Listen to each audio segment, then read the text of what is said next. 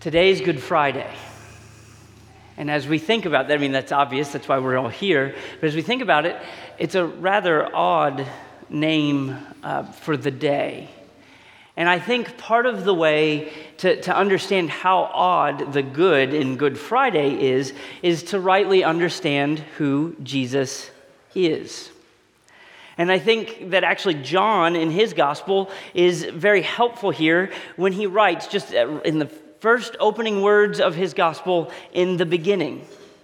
You see, his audience would have been familiar with Moses and Moses' writings, and they would have known that really the next few words were going to be, God created the heavens and the earth, because that's the way that Genesis starts, right? But that's not what John did.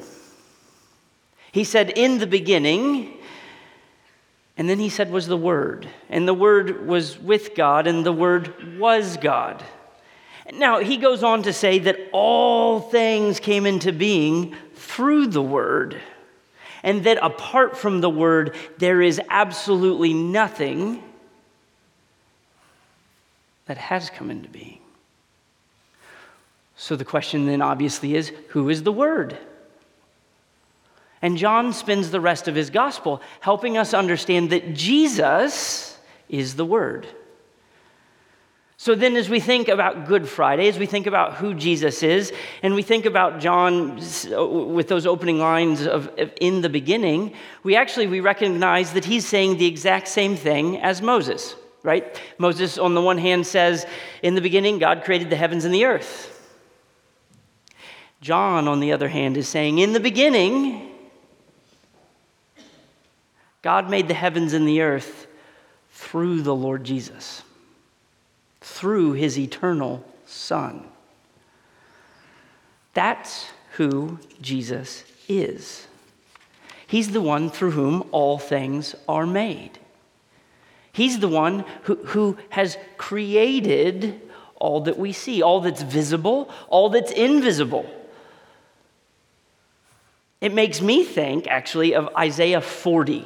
It's a passage I know that some of the folks from Leidy's memorized parts of chapter 40 years ago.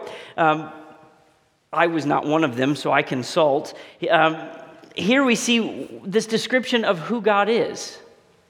And it's who God is in relationship to other things. And the language here is fascinating. Right? He's measured the waters in the hollow of his hand. I once heard a preacher describe this. He says, do you know how much water you can hold? It's a teaspoon or a tablespoon. But the Lord holds it all. Right? The heavens are marked off by a span of his hand. Compared to him, the nations are as a drop of water in a bucket or the dust on the scales. They're insignificant. That's the Jesus who made all things. But the scriptures are pretty clear that Jesus doesn't just make all things, as if that weren't enough. We see that Jesus is also the one who holds all things together. This is what Paul says in Colossians 1, right? That Jesus is the one who's holding all things together. He's governing the affairs of the world. And this isn't a recent sort of job that he's taken on, but if John is right, if we understand the scriptures, we understand that this is something that Jesus has done since the creation of the world. So Jesus then, the eternal Son of God, is the one who made all things and sustains all things. And today is Good Friday. Today is the day when we remember and recognize Jesus' death on the cross. Now think just for a moment what that entails. Peter just read from Mark 15. And in Mark 15, you see this picture of Jesus as he's before Pilate, and then when he's on the cross, and he says very little. But one of the things that he says is, my God, why have you forsaken me? What's going on? In that moment, Jesus is he's carrying, he's receiving all of the wrath of God against sin. And Jesus is bearing that on behalf of all of his people, on behalf of you and on behalf of me. And he's taking that sin away, right? Now, the great news of the gospel is not only does he take away our sin, he gives us his righteousness so that we can stand in the presence of God, blameless, perfect. Not of our own ability, but because of Christ. But for tonight, as we're thinking about Good Friday, as we think about Jesus as the one who creates all things and sustains all things, we need to remember that he bore the wrath of God. He was forsaken. That means he felt none of the Lord's loving kindness and felt all of the Lord's fury and wrath and indignation. And what does the text say happens after Jesus has said, my God, why have you forsaken me? He has a loud utterance, right? The temple, the veil is torn in two, but he dies. Now, as we think about that, Mark omits a detail that's present in the Gospel of Matthew. Matthew at that time says that there was a great earthquake. Rocks were split apart. If we rightly understand Jesus as the one who has made all things, the one who sustains all things, I have to be honest, I'm a little surprised that it was just an earthquake.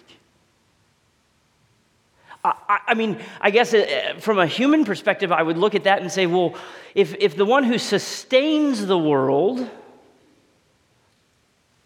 bears the wrath of God and dies, shouldn't the world fall apart? Shouldn't the earth stop spinning? Shouldn't the oceans boil and all things pass away? I mean, after all, God doesn't need creation. God doesn't need... he's not lonely. He doesn't need conversation. He doesn't need you or me just to, hang out. So as I think about who Jesus is, as I think about what Jesus does, I marvel at the fact that at his death, the world just didn't simply stop. Well, why? Why is it that didn't happen? It's because it was God's purpose that this death on the cross would be the way in which he would bring sinners like you and sinners like me back to himself. And it needs to be said that Jesus, though he dies, he does not cease to exist. Right? He bore the wrath of the Lord upon him, and then he said, it is finished, and it was done. And he even says to the thief next to him, right, today you will be with me in paradise, so that we know that as he breathed his last, he went to be with the Father. And of course, we have the good news of Easter Sunday as he's risen again, and we look forward to his return amongst us in a physical form. But we recognize that this is a Good Friday because the world didn't cease to be. We recognize that this is a Good Friday because on this Friday, when the King of all, who made all things, bore the wrath of God and perished, he did so that we might live and that death's sting might be removed once for always. Not on the basis of what you've done or said or thought, but on the basis of the Lord Jesus and his perfect life and sacrifice. Let us pray. Heavenly Father, we come before you this evening. We're delighted to call this Good Friday. Not because in a experiential way what our Savior experienced, what he lived through was pleasant or enjoyable, but we call this a Good Friday because this is the day where you accomplished once for all the redemption of your people. Lord, as we come to you in the name of our Redeemer, we praise you for that deliverance. We praise you that today we can say it's Good Friday. And Lord, as we think about Leidy's Church in this immediate southeastern Pennsylvania area, set inside the nation and world, Lord, we pray for renewal.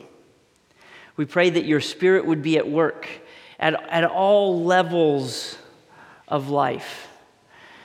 As we think about this nation, as we think about things like primary elections and governance and all the circumstances of life, we pray that your Spirit would be present, that your Spirit would be guiding, that your Spirit would be shaping the hearts and minds of men, that individuals called to leadership in all areas of life would look to you and the way in which you've revealed yourself in your word.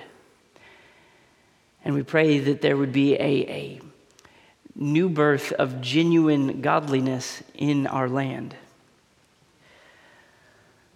Lord, we pray for those at Leidy's Church, and today we pray for fathers.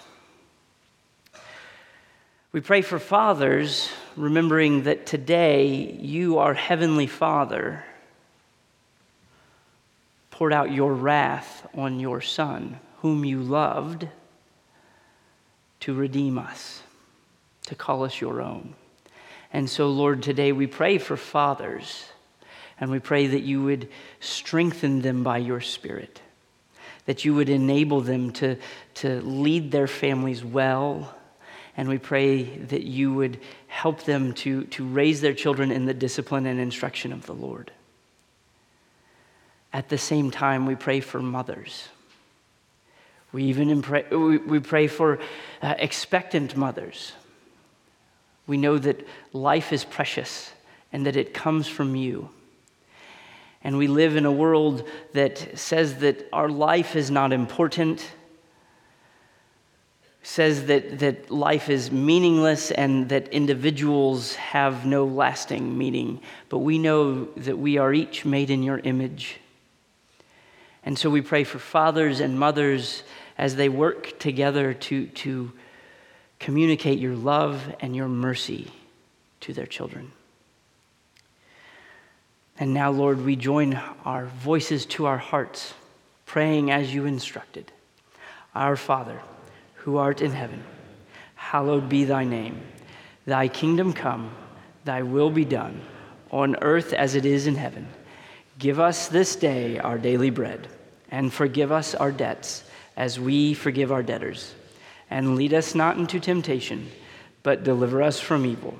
For thine is the kingdom and the power and the glory forever. Amen.